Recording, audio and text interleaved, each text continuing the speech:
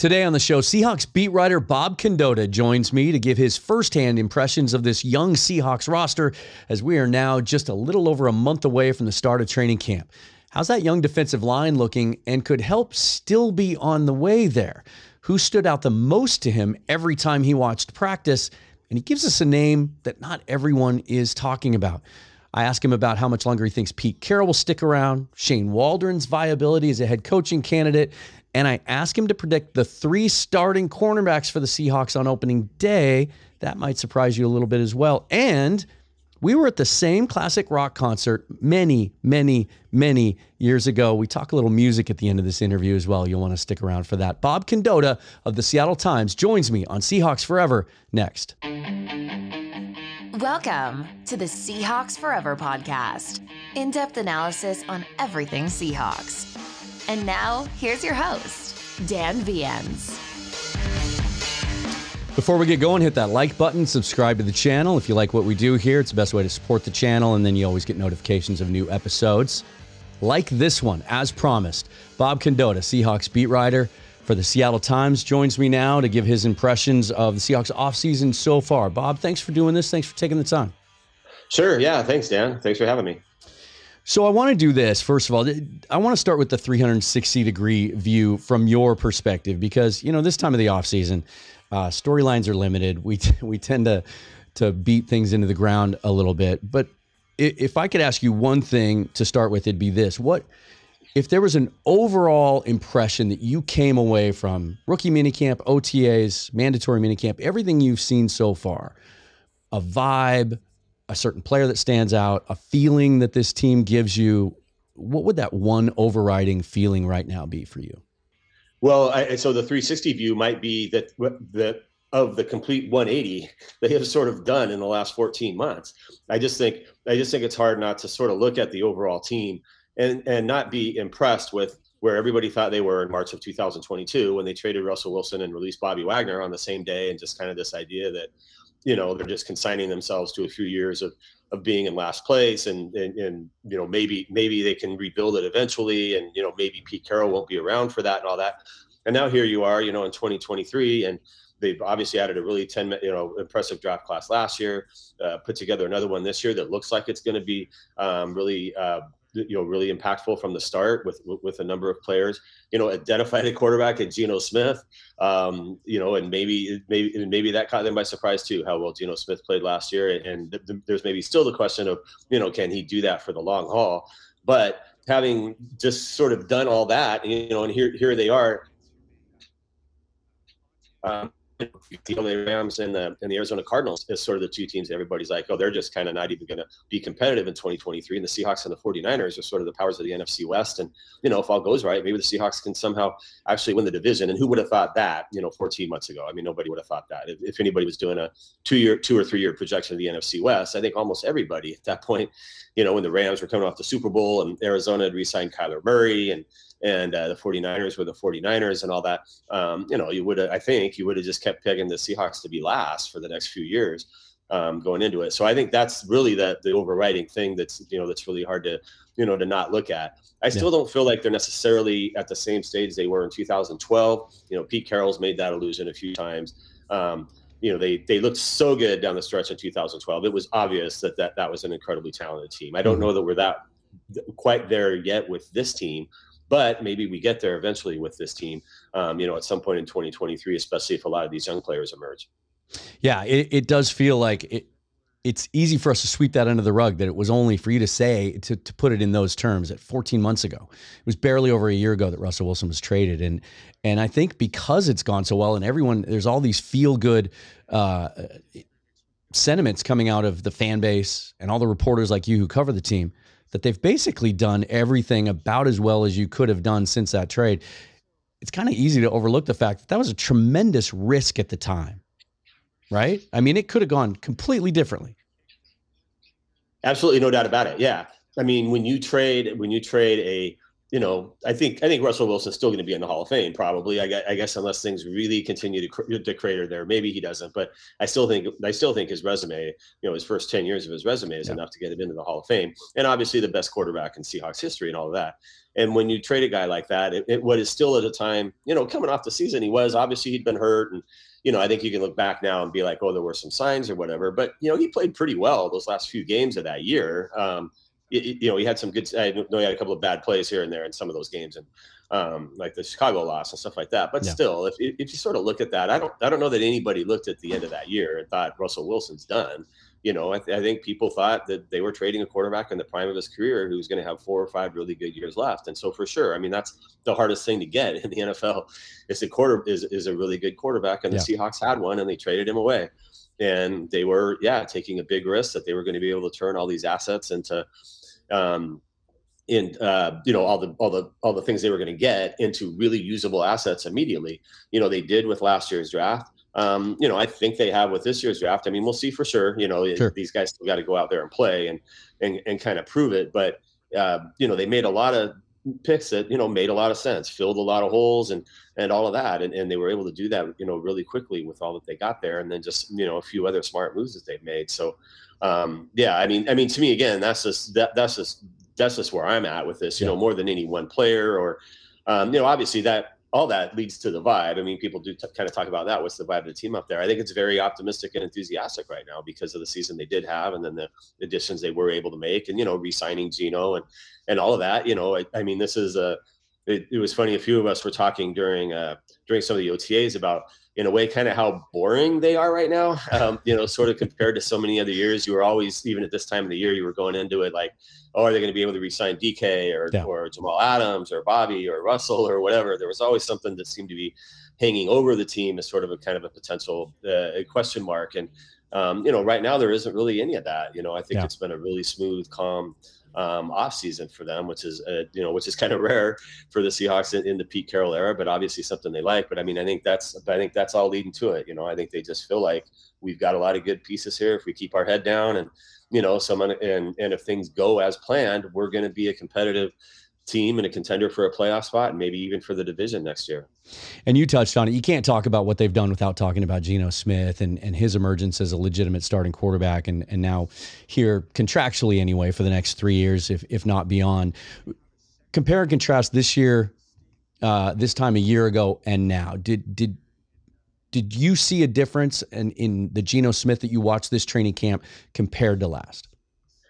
I mean, not really. I know I guess I should be able to come up with something like that, but Geno, from day one with the Seahawks, and one of the things that impressed them about him so much and why they had faith that he might be able to do this was he always took such a professional approach to everything. I think he was always a really steady player out there, a guy who did what they wanted, did it to the best of his ability. And, I don't really see anything different about Geno in that regard, other than, I think you see a little bit more of the leadership kind of stuff. Now, again, we get a pretty limited view of the offseason.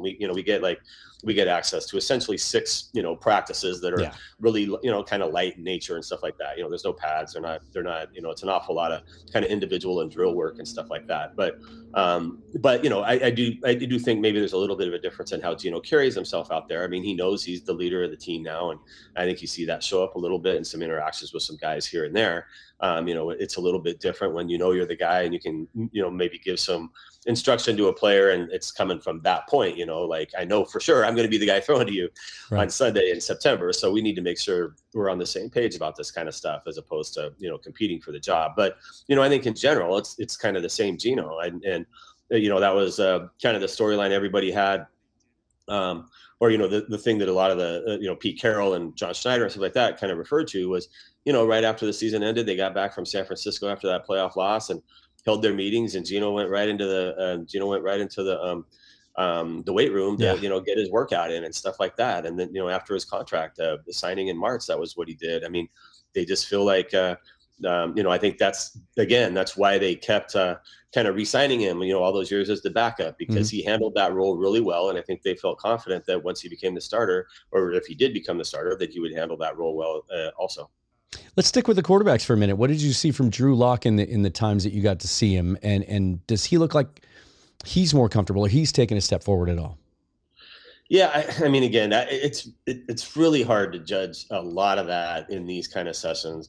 These sessions are really designed to make the offense look good because there's no contact. Defenders can't make plays on the ball.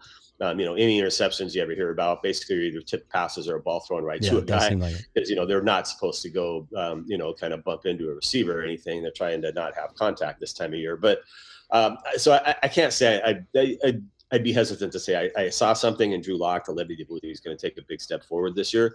But that's going to be, to me, a big storyline of August and the preseason games. They are going to want to see that. He's going to get a lot of time in these preseason games. They're not going to need to give a lot of that to Geno Smith this year in the 3 preseason games they have. And it was obvious, they've got a third quarterback on the roster in Holton Allers, but we almost never saw him do anything in sort of the team sessions. They were giving all the snaps to Geno and to Drew Lock. And I think that was the promise they made to Drew Lock in re-signing him was, you're signing to be the backup to Geno, but we're going to get you an awful lot of work in the offseason program and in the preseason games.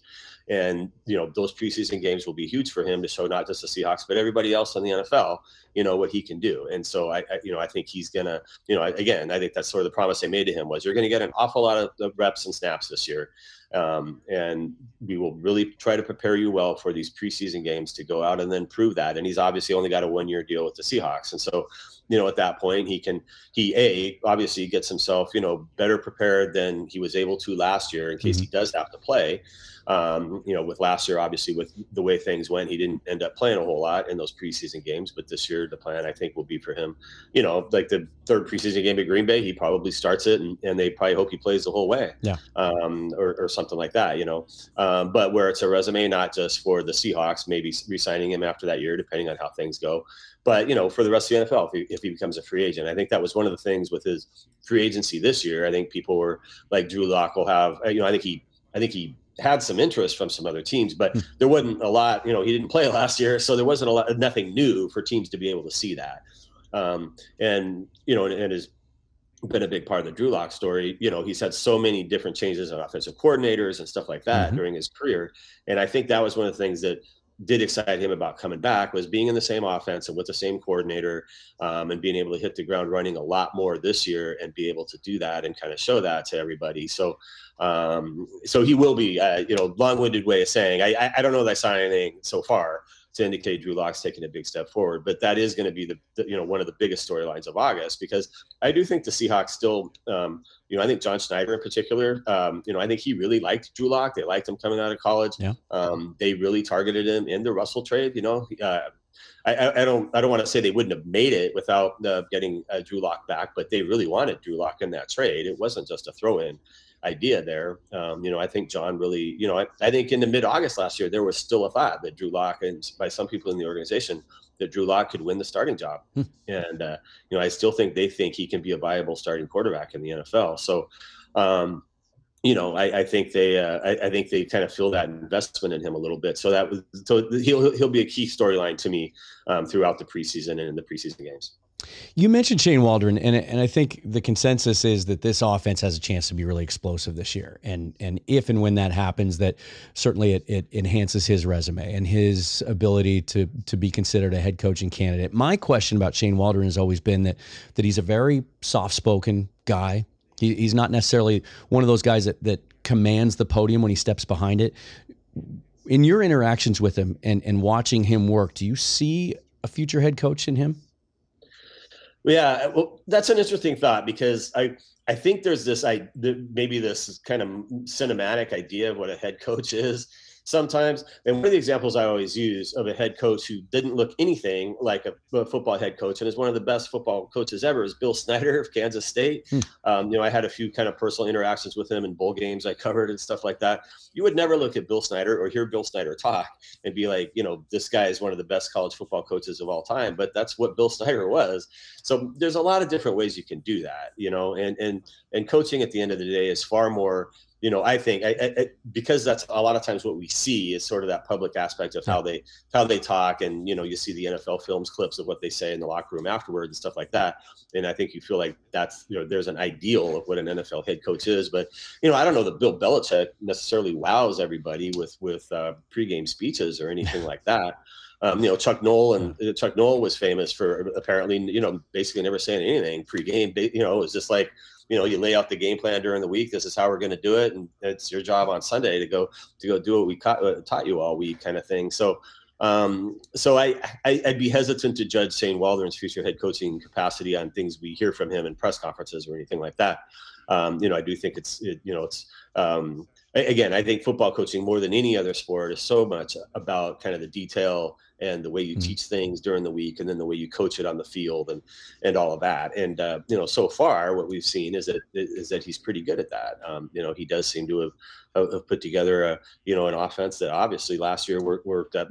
They got some issues. I mean, they need to get better in the red zone and some things like that. They didn't always maximize all their opportunities in every key situation last year, but the 49ers certainly were able to stop them when they really needed to. So they've got some steps to take there. But I think this year really will be that year for Shane. Adding Jackson Smith and Jigba, basically retaining everybody else on the offense, every other key part, adding a running back. I mean, for all the talk of what they added to the defense, I mean, they added a lot. They spent some significant resources on the offense in terms of draft picks anyway. Yeah. This year, and trying to just make sure they have, the depth they need on the offensive line and running back and receiver, and not just depth, obviously, in JSN, but a guy who should be able to contribute a lot right away. So I think this year will be sort of the fairest assessment yet of exactly how good of an offensive coordinator Shane Waldron is, because you really don't have, obviously his first year Russell gets hurt and all, it's kind of a weird year. And then last year you're breaking in Geno and a new quarterback and, rookies playing tackle and stuff like that. And you can forget, Rashad Penny getting hurt. I mean, they really were, the couple of games when, the Lions game and stuff like that, when Rashad Penny was healthy, I mean, you saw an offense that was almost unstoppable.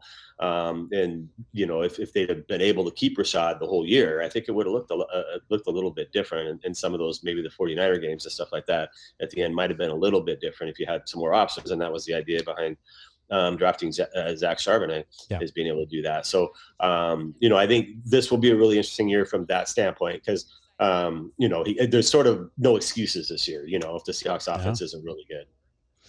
So you mentioned JSN. To me, he's the guy that every time I watch streams or highlights of what was going on in OTAs, he just stood out to me. No matter, even if the video wasn't keyed on him, he's just a guy that just seems like such a natural player from the second he stands on the field or steps on the field. And he's gotten a lot of attention since that first day.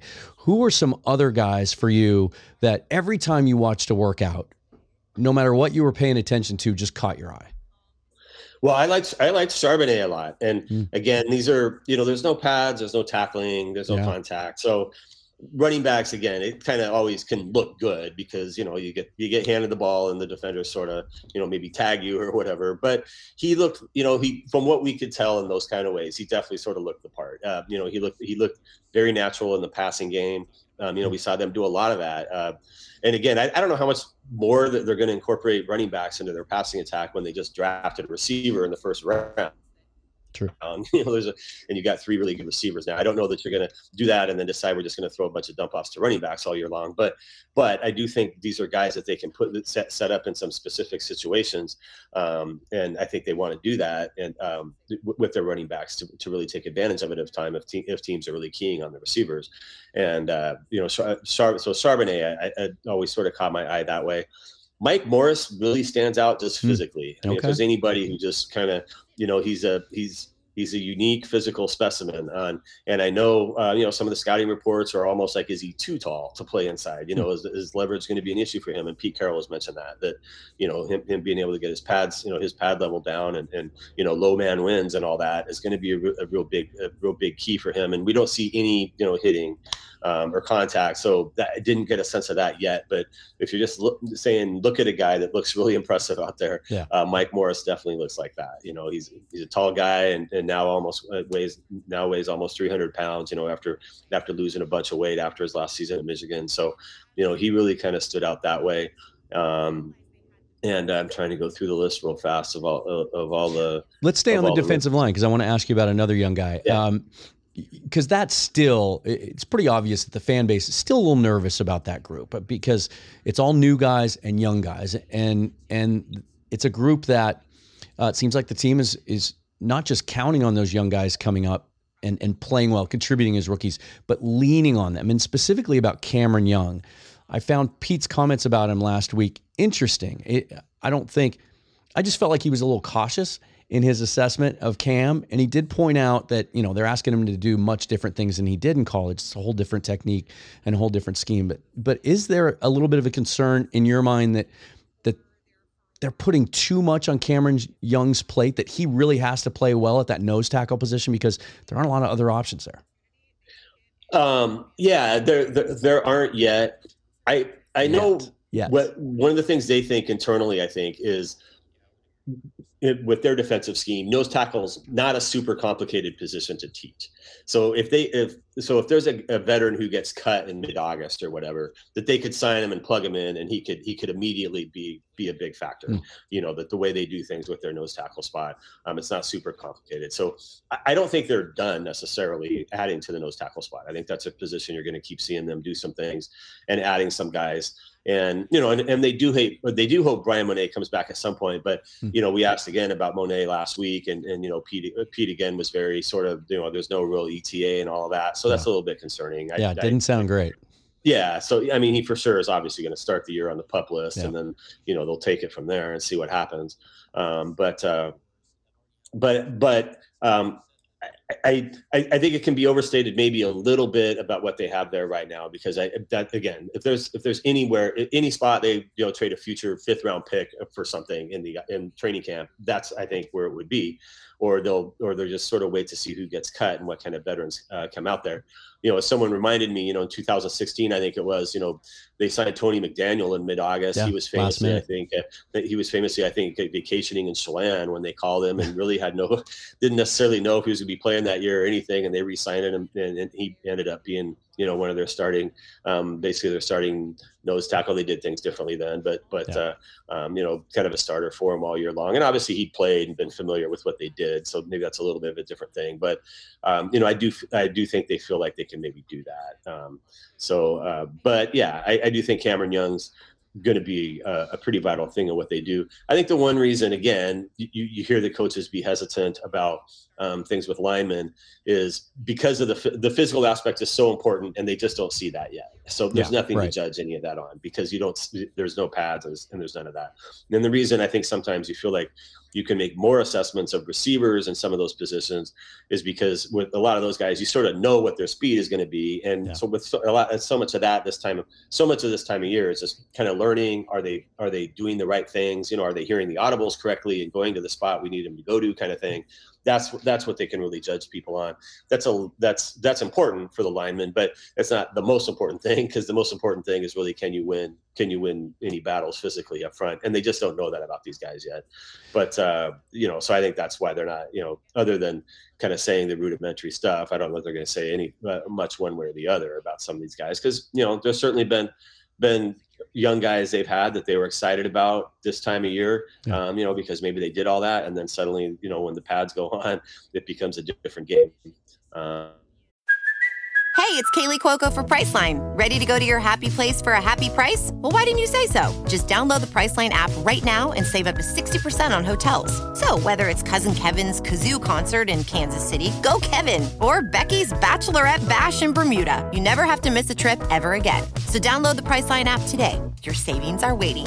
Go to your happy place for a happy price. Go to your happy price, Priceline. And staying at that position just briefly, the adjustments can change quickly. Yeah, there was one player I did want to ask you about specifically, because there was a line, just a little 1-sentence blurb in a piece that you wrote last week that the coaching staff is high on Austin Fiolu, the former Sea Dragon All XFL player that played at the University of Oregon. He can play that nose spot. I think he's 6'3", almost 300 pounds. What gave you that impression that they like his potential?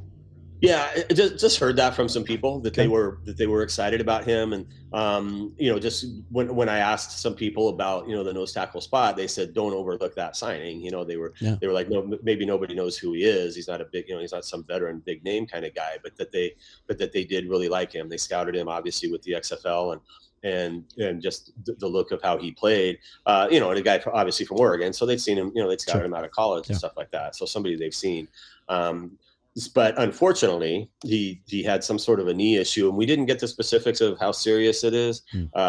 Should have maybe pressed on that harder, I guess, but hard in those sessions to spend a lot of time asking about a specific guy that is sort of down the roster, I guess. But Pete mentioned that was why he hadn't been out there, because he had sort of a lingering knee issue from the Sea Dragons, and so they needed to address that. So hopefully he'll be ready for training camp, and if he is, I do expect that that they'll want to get a good long look at him before they make any other decisions. I think the same of Jonah Tavai, who is definitely, Jonah Tavai is not very tall at all. No. He does not look like a conventional nose tackle. We saw him yesterday at the little canoe event they had, and kind of seeing him without pads. I'm not sure you would look at him if you just saw him walking around and go, "There's an NFL nose tackle," but which is why he didn't get drafted, despite the fact he put up he had an awful lot of production at San Diego State. Mm-hmm. But I think they want to see him too, and so I may frustrate fans who kind of want a big name veteran to answer that question immediately. But I think they're going to want to see these guys into camp a little bit, maybe through the first preseason game or two, and get a sense of how they can play when sort of the lights go on before they would do that. And again, I think that's then a spot they feel like we could pick up somebody after the cuts to 53 if there's some veteran who kind of is a surprise cut or a salary cap cut or whatever. Somebody becomes available that way. That's a spot we can do that. So again, I think if there's any spot they're going to be aggressive to do things, it will be there.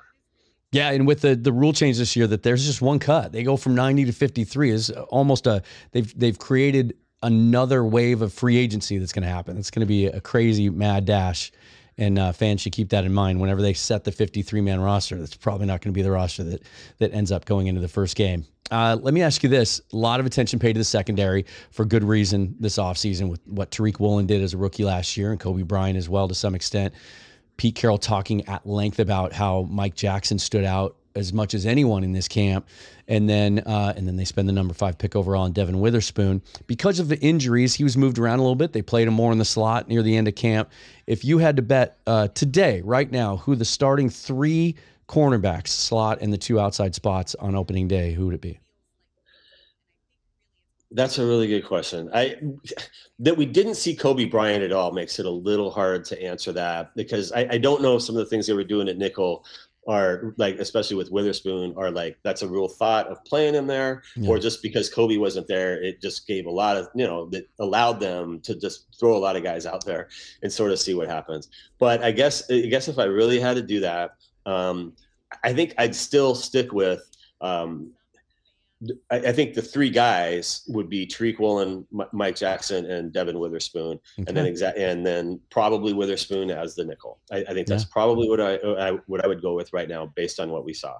And you can move Mike Jackson back to the other side. You can leave Tariq where he was last year, and you could play Witherspoon. You could play Witherspoon at the slot. But I wrote several different stories about this during the time. I mean, to me, how the secondary comes together is going to be probably the overriding real story of training camp, because not just with those guys, but with the safeties as well. And whether Jamal Adams comes back, or how quickly Jamal Adams comes back, is he ready week 1 kind of thing? What do they do with the safety spots and how that all develops? And then what do they do with the corners? And, Trey Brown was doing really well as well. Also, I don't rule out that he could factor into this somehow. Obviously, like in the Legion of Boom era, they basically went 4 or 5 years, and they were able to throw, largely anyway, the same kind of the same 4 defensive backs out there. They never had to do anything. They didn't rotate or any of that. Pete's shown a little bit more of a willingness to do that the last few years, of kind of rotating guys and trying to do some matchup kind of things. And so, I think with the depth they have at cornerback, or that they feel like they might have, I think they might go into it wanting to do it that way a little bit more. But Michael Jackson played really well. There was no doubt about it in the offseason program. And at the moment, it's hard to say he wouldn't be one of those guys, even though he's probably making almost the least amount of money out of everybody there because he's on an exclusive rights free agent deal. This is a really young roster. Can't talk about that enough. Pete Carroll seems as energized as ever. Do you get any kind of a sense of how much longer he might want to do this? I mean, I don't think he's putting any time frame on it. His contract essentially goes for 3 more years, and he'd be 75 years old and all that at the time when that last contract runs out. But I don't think he's looking at it that way. I just think he's taking it year by year. As long as it keeps being, as long as they keep doing well and it keeps being fun for him, I think he's going to want to. I think he's going to want to ride this through. Again, I mean, I guess if you're talking about riding through this rookie class, does that mean he's like 79 years old and he's out there doing that? I mean, but Pete Carroll has proven to be a really unique person in a lot of different ways, and maybe he's one guy who could coach for that long. I don't know that he necessarily. He's not a guy, I don't think who's ever been looking forward to retirement. So there's something else I can do. I think this is all he's ever wanted to do in life. Yeah. I don't think he's ever looked at wanting to, move into different roles on a full-time basis or anything like that. I think he feels like he was born to coach and loves it. And so I think he's going to do it for as long as it sort of makes sense, both for him and for his employer. And, and at this stage, obviously he's not moving on somewhere else. He's not going to take over a rebuilding job at age 73 or something with some other franchise. It's sort of Seahawks or bust at this point. And if things had not gone as well the last 15 months, as it appears that they have, maybe he'd have been done already. I mean, if they'd really had cratered to 2-15 or something last year, like people thought. But the fact that they didn't, they were able to look like they've rebuilt pretty quickly, and now put this rookie class on top of last year's, and you got a quarterback for the next few years. It looks like, I don't really think he's looking any further beyond the next year or two, and then just kind of seeing what happens. But it's probably fair to say it's a little bit of a year-to-year proposition at this point with him, simply because of that. For some reason this year things don't go real well. I mean, who knows?